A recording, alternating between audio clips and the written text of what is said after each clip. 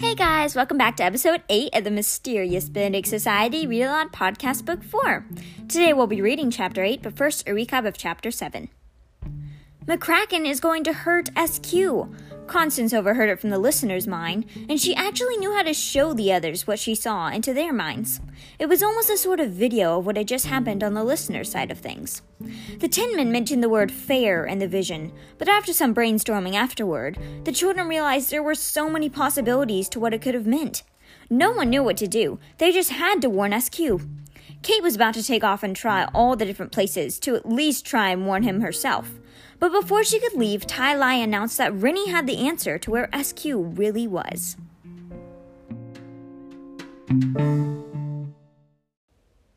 Chapter 8. A Quest to Rescue SQ and a Second Chance Encounter. Rennie had reasons for not speaking up sooner, the main one being that the answer hadn't occurred to him until just before Tai had made his announcement. Stonetown was a large city, and Mr. Benedict's community of family and friends were comfortably squashed together in 2 houses in a single neighborhood. Ever since the society had come together here was where they spent almost all of their time. Rennie knew a great deal about Stonetown, of course. He could name all the neighborhoods, he knew the history, the geography, the architectural trends, but he was really only personally familiar with a few neighborhoods. His home, his life, was in this house with these friends. In short, with a few exceptions, Rennie didn't know how long it took to get places.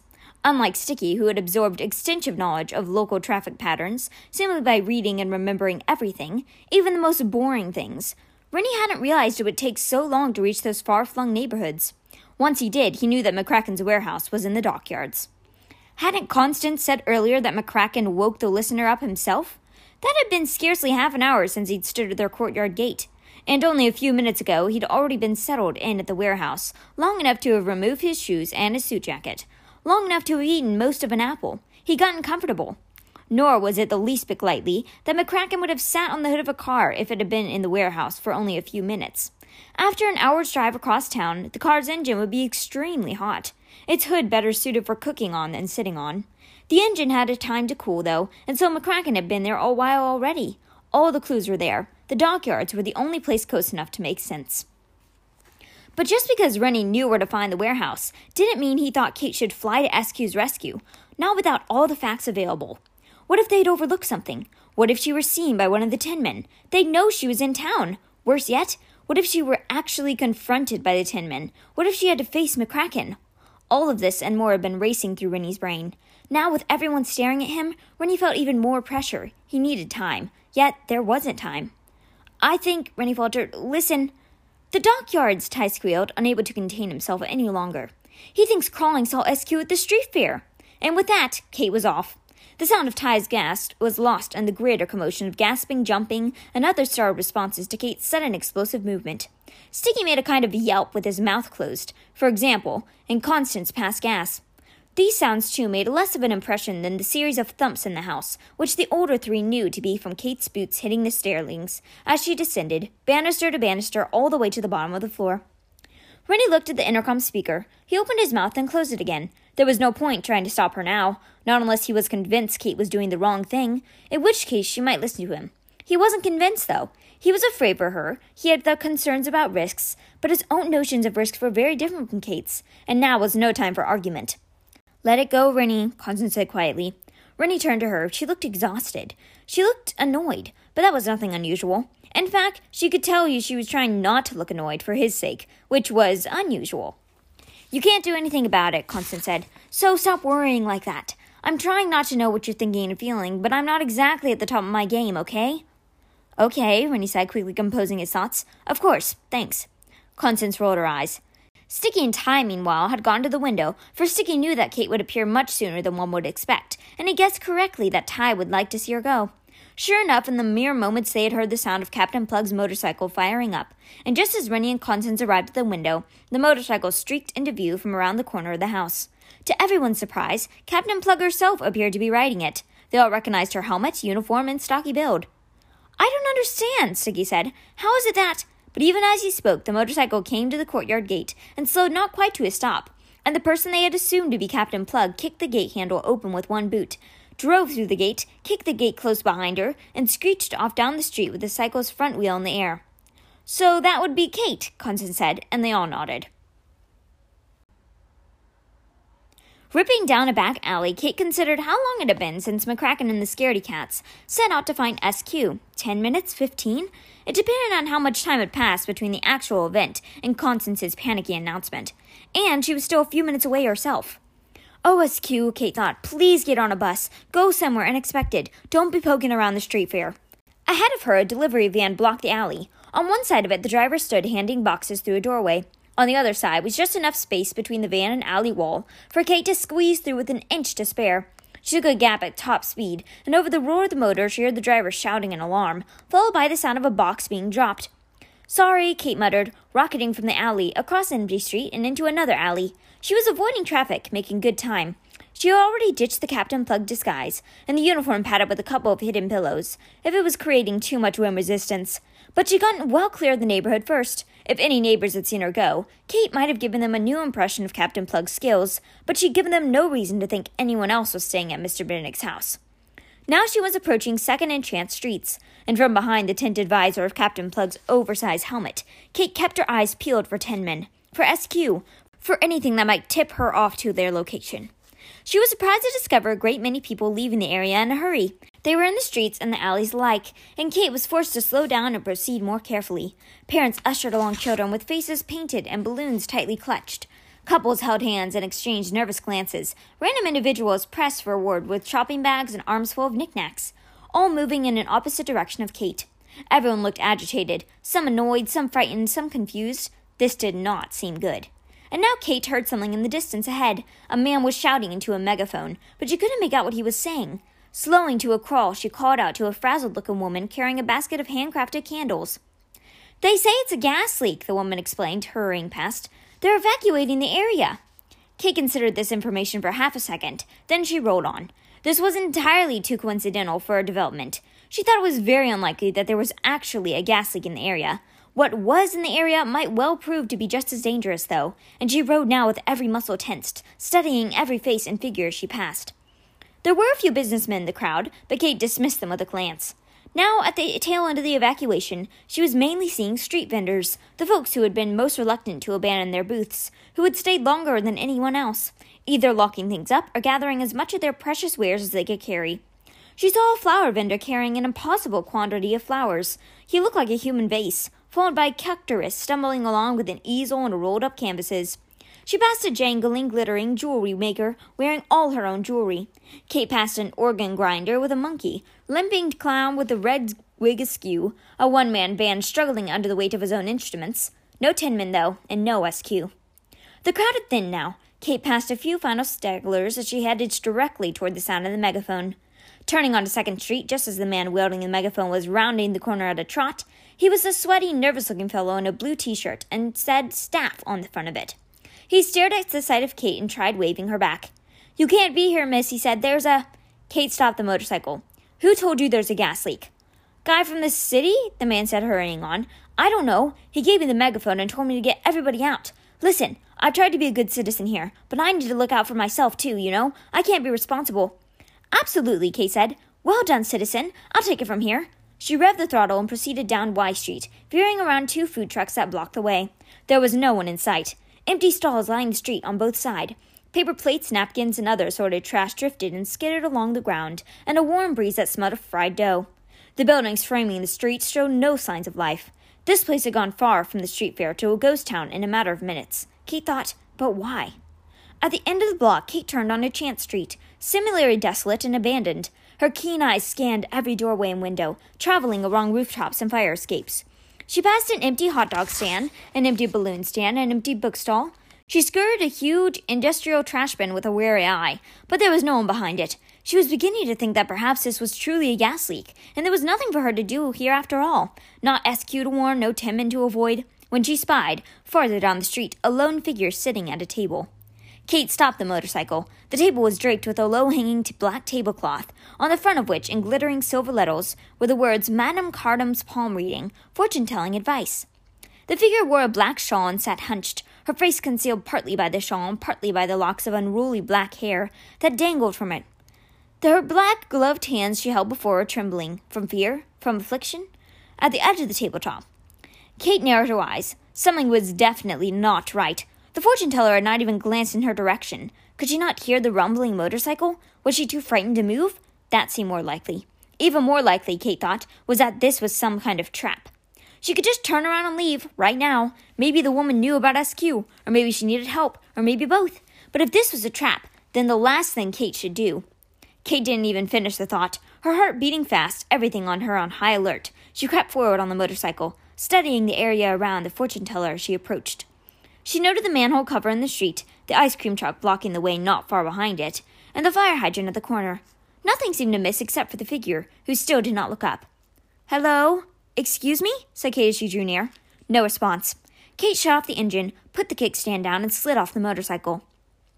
The gloved hands on the table continued to tremble violently, making faint tapping sounds against the tablecloth. Kate removed Captain Plug's helmet, which was so large that it kept sliding forward and obscuring part of her vision. She glanced around again, saw no one. She took a step forward on the table. Tap, tap, tap went the trembling fingers, so faintly as to be barely audible.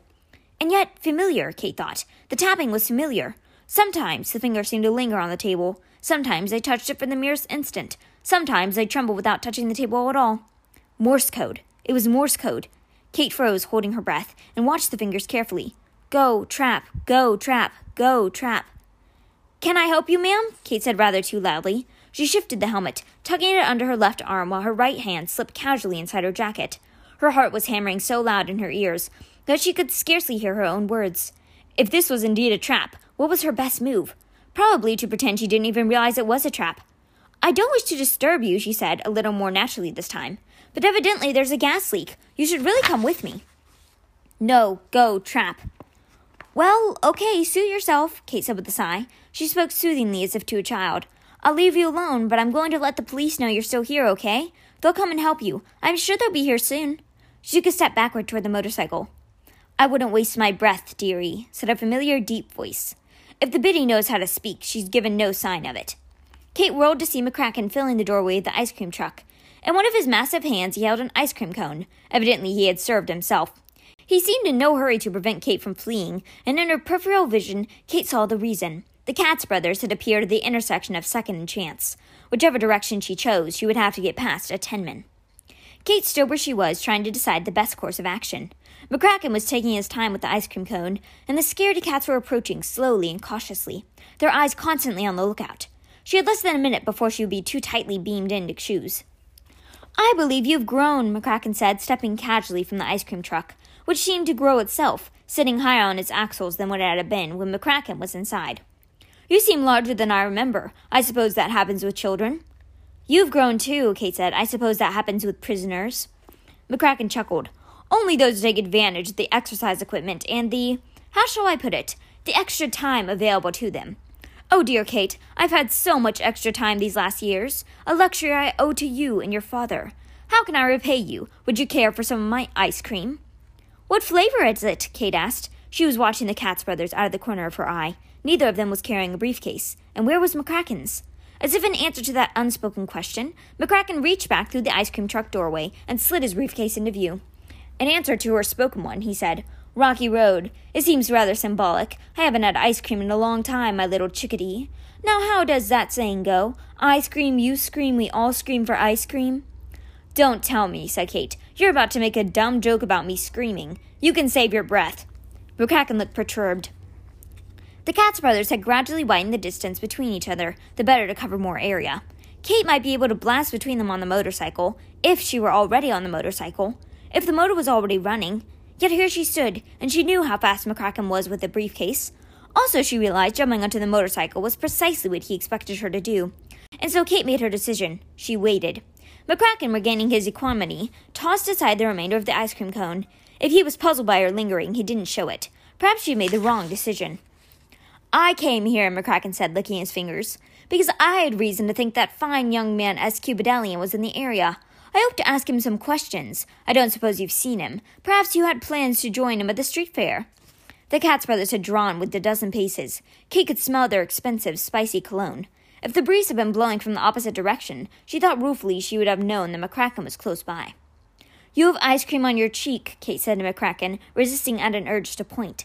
She kept her hands exactly where they were, and she stood very still. Maybe you should use your handkerchief to clean it off. Or better still, blow my nose with it, McCracken said with a roll of his eyes. I know you'd love to see me knock myself out with my own handkerchief, Sugar Plum, but today isn't your day. Now then, you didn't answer my question. I haven't seen SQ, Kate said, but if I do, I'll be sure to. Now! Shouted one of the Katz brothers, lunging toward Kate. Instantly, his lunge, accompanied by a whispery swit, swit, became a plunge. For a moment he appeared to be trying to run on his knees. Then he twisted and collapsed onto his back, revealing the 2 feathered darts neatly pinned in his handkerchief at the breast pocket of his suit, that Kate had fired from her tranquilizer gun. The other Katz brother had skirted sideways to the moment his brother stumbled, and he proved to be so fast that Kate saw her third dart miss him by a good 8 inches. At the same time, Kate saw McCracken reaching into his briefcase, and she crouched behind the motorcycle for cover. She could hear the rapid-fire footsteps of the Katz brother as he raced to take cover himself behind the ice cream truck from the sound of it. This fortune-teller, too, had dropped out of view behind her table. Everyone was hiding except for McCracken. Bravo, Kate, boomed the Tinman. It hadn't occurred to me that you would be in the dart game now. My, how things change, just like your father, eh? I believe you may even be a little faster than he was. He was always just a touch too slow to have success with me, you know, and I imagine he's even slower now. As he spoke, McCracken made no effort to move away. He stood precisely where he'd been standing, and the confidence that this must have required was unnerving. He had seen Kate use the tranquilizer gun. He knew how fast she was, how true her aim, and yet there he stood, speaking in the most carefree tone. Felix, McCracken called, why not join us? It's only a dart gun, old fellow. Kate heard the Katz brother reply from behind the ice cream truck. I have an aversion to darts, my dear, he called with a laugh. And it's easier for you, you know. You've borrowed my briefcase. Very true, McCracken said. He has a point, Kate. Our supplies are limited at present. Why, Garrett. You remember Garrett, I'm sure. Garrett had to borrow a briefcase as well, and Sharp was compelled to acquire one from a businessman we've encountered on the street. It's of sad quality, however, and they have had to share supplies between the 2 of them. Ah, here they are now. Kate felt goosebumps run on her arms. She peeked over the top of the motorcycle. Sure enough, walking toward them from the intersection beyond the ice cream truck were the 2 of the most dangerous tinmen alive. She recognized the bespectacled Sharp and the bearded, fat-faced Garrett instantly. She had spent far too much time in their company, had hoped to never see them again in her life, yet here they were, impeccably dressed, of course. Now won't you plumb out and play, Kate? McCracken called when he had greeted his associates. It's a veritable party, and I know you have 3 darts left in your gun. A present for each of us, yes? Kate wiped her brow with her sleeve and took a deep breath. She had wasted a dart on the first Katz brother, or would have been sufficient, but she had been overexcited. But she needed to be steady now if she had ever been. Do join us, Kate, came Sharp's familiar voice. We've missed you. Yes, it's been ever so long, echoed Garrett. We haven't had fun in years, not really, and that's all thanks to you. I'm afraid she's a party pooper, gentlemen, McCracken said. Simply isn't in the mood today. Very well, my dear, we'll bring the party to you. You'll notice I'm not offering you a chance to surrender. No, you had your best use your darts wisely, for we do mean you harm. Did you hear me clearly, Kate? We mean you harm.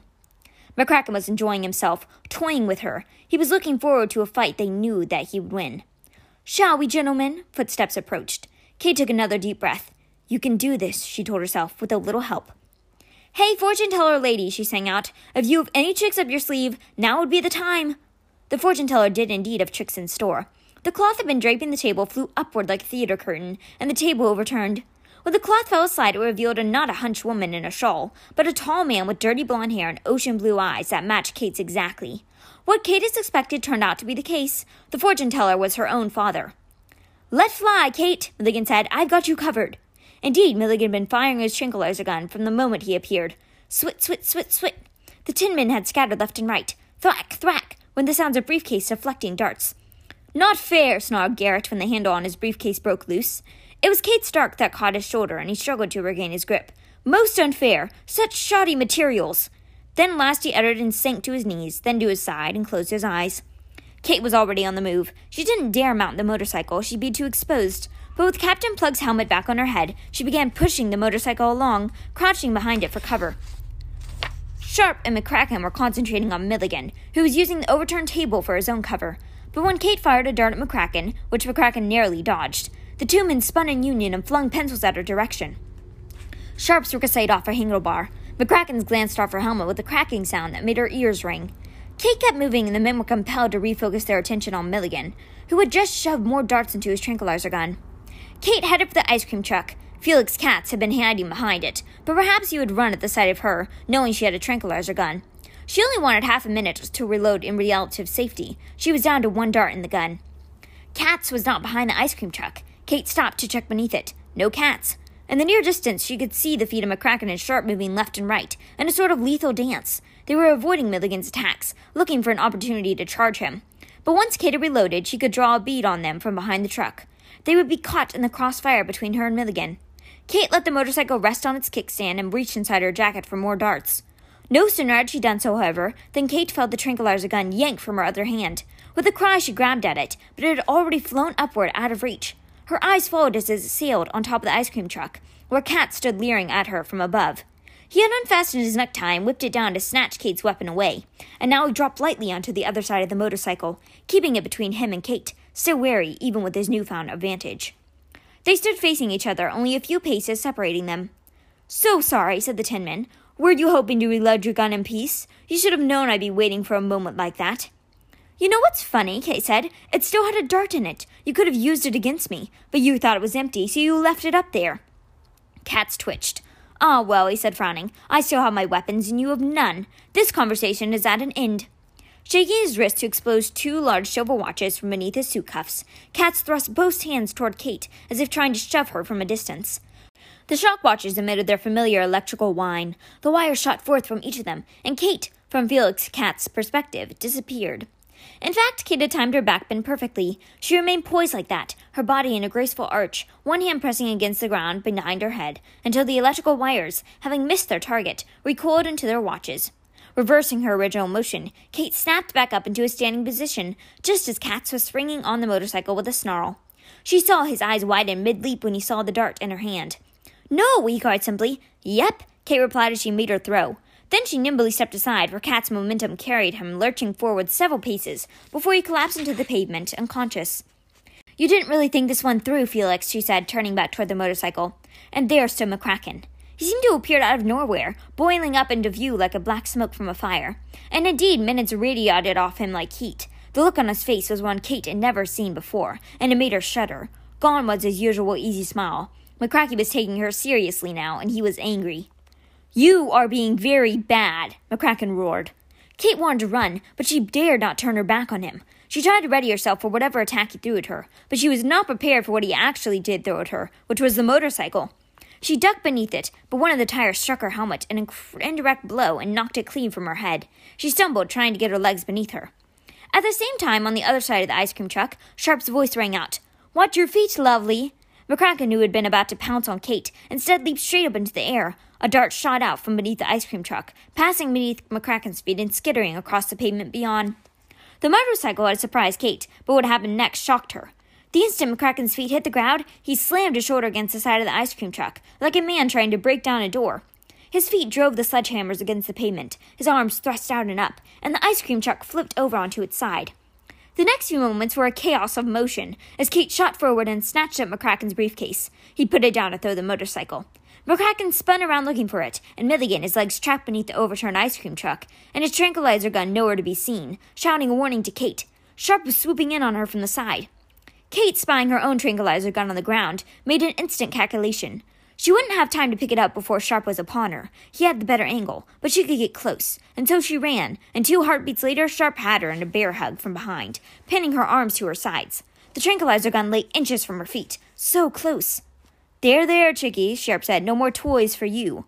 McCracken appeared, stepping up to the side of the overturned truck, so that he looked triumphantly down upon them all. "Don't let her go anywhere with my briefcase, Sharp. There's a good fellow, and keep close tabs on your own." He needed to have warned Sharp, who was clutching the handle of his own briefcase so tightly that his knuckles were white. Looking down at Milligan, McCracken said, "You've grown rusty, old sport. Still, that was fun." Milligan, visible only from the waist up, had laced his fingers together behind his head. "Who's to say it's over?" he said calmly. "You all right, Kate?" "I'm fine," Kate growled, struggling in Sharp's grip. She shifted her feet to the left, then to the right. "She won't be for long, Milligan, I assure you," McCracken said. "Honestly, I'm beyond annoyed at the trouble you've caused us. I suppose after these years of being locked up, I've quite lost my patience. I believe some punishment is in order." "You realize you're threatening my daughter," Milligan said. McCracken chuckled. He put his hands on his hips.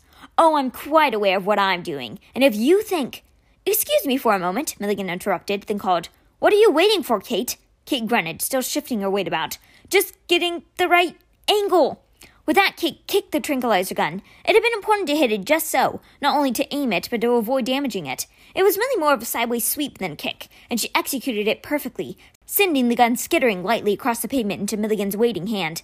She heard a sharp gasp with the realization as she bent forward, lifting his feet off the ground, and turned so that his back was facing Milligan. She heard the familiar and most welcoming swit as the last dart of her gun found its home. Then Sharp released his grip with a sigh and slumped to the ground, a feathered dart protruding from his rump. Kate turned to see Milligan now aiming the tranquilizer gun at McCracken, who had for once been caught flat-footed. He stood in the ice cream truck in a half-crouch, arms outstretched in opposite directions, with absolutely no good place to go. "I'm not the only rusty one," Milligan observed. Kate, who knew that the gun was empty, did her best to appear calm. She tried, in fact, to look as though the game were won. It seemed to work. McCracken, glancing at her face and then back at Milligan, made no move. "Well," the Tin Man said with a shrug of his massive shoulders, "let's get on with it." "First, I want to show you something," said Milligan, and with the gun still leveled at McCracken, he reached inside his jacket. A canvas jacket much like Kate's, produced a feather dart and shoved it into the tranquilizer gun. McCracken's shoulders drooped now. "You can't be serious. It was empty?" "Quite," Milligan said, reaching into his jacket again. He loaded another dart into the gun, then a third, then a fourth. "Come now," McCracken chided. "Must I wait until—" "This will sting a little," McCracken said. A dart bloomed in McCracken's left shoulder. Flinching, he uttered an angry growl. Then a look of uncertainty came into his face. "I'm still standing," he observed. Kate felt her mouth go dry. A moment passed, then another. The corners of McCracken's mouth twitched upward. He took a step forward as if to jump down from an ice cream truck, but Milligan pointed the tranquilizer gun directly at his nose. "You wouldn't shoot me in the face," McCracken said, hesitating. "That's not your style." "You're right," Milligan said, and he fired a dart at the Tin Man's leg. "That hurts," McCracken snarled furiously. He yanked the darts from his leg and his shoulder and drew both arms back to throw them. "If your serum isn't strong enough—" "Oh, those darts didn't have any serum," Milligan said. "I just wanted you to feel them." Feathers appeared on McCracken's other shoulder. The Tin Man let loose a howl of rage, flung the darts down at his feet like a child throwing a tantrum, and collapsed into the ice cream truck with a tremendous bang. Kate flew to Milligan's side. "How badly are you hurt?" she asked, grabbing his hand and kissing his cheek. "Are your legs broken?" "Only very lightly, I think," Milligan said, smiling. He brushed a stray lock of hair out of his daughter's eyes. In the distance, they could hear sirens approaching. "You were really amazing, Katie Cat. When did you know it was me?" "Who else could it be?" Kate said. "I don't know anyone else could pull off that trembling hand Morse code trick. But how did you happen to be here?" She was stretching out on the ground beside her father now, resting her head in the crook of his arm. "I thought there were spies in every airport in Stonetown." "Oh, there are," Milligan said, "and when the one I encounter wakes up, I'm sure he'll make his report right away. None of that matters now. I just wasn't about to leave you here in the city without me. I heard Rennie's bulletin on the radio, and I knew where SQ was supposed to leave messages. In fact, I was already on my way here to see what I could discover about what Rennie put out the word." Kate looked at her father sidewise. "So it was you who got SQ safely away, wasn't it? You're the guy from the city who raised the alarm about a gas leak." "Yes, I found him right away, told him he was in danger, and set him off in disguise. You didn't happen to see a limping clown, did you?" "I did!" Milligan grinned. What better way to disguise those big feet than clown shoes, right? He found them very uncomfortable, though. The original clown had smaller feet, and we had no time to remove the poor fellow's paste paint, so I sent him off with a great load of flowers to hide behind. "I saw him too," Kate laughed. Then she grew serious. She reached over and swatted Milligan's on the chest. "I can't believe you shot those extra darts at McCracken just to hurt him. That's not the way you taught me. I mean, I enjoyed it, but still." "Give me a pass on this one, Katie," Milligan said. "He threatened my daughter." Kate gave him a reproachful look. Then he smiled and leaned back again. "There's more to it than that, isn't there?" Milligan chuckled. "The first two had broken ampoules. What was I supposed to do? Let him know?" The sirens were growing louder. Kate knew what son of Milligan's agents would be arriving with the emergency professionals.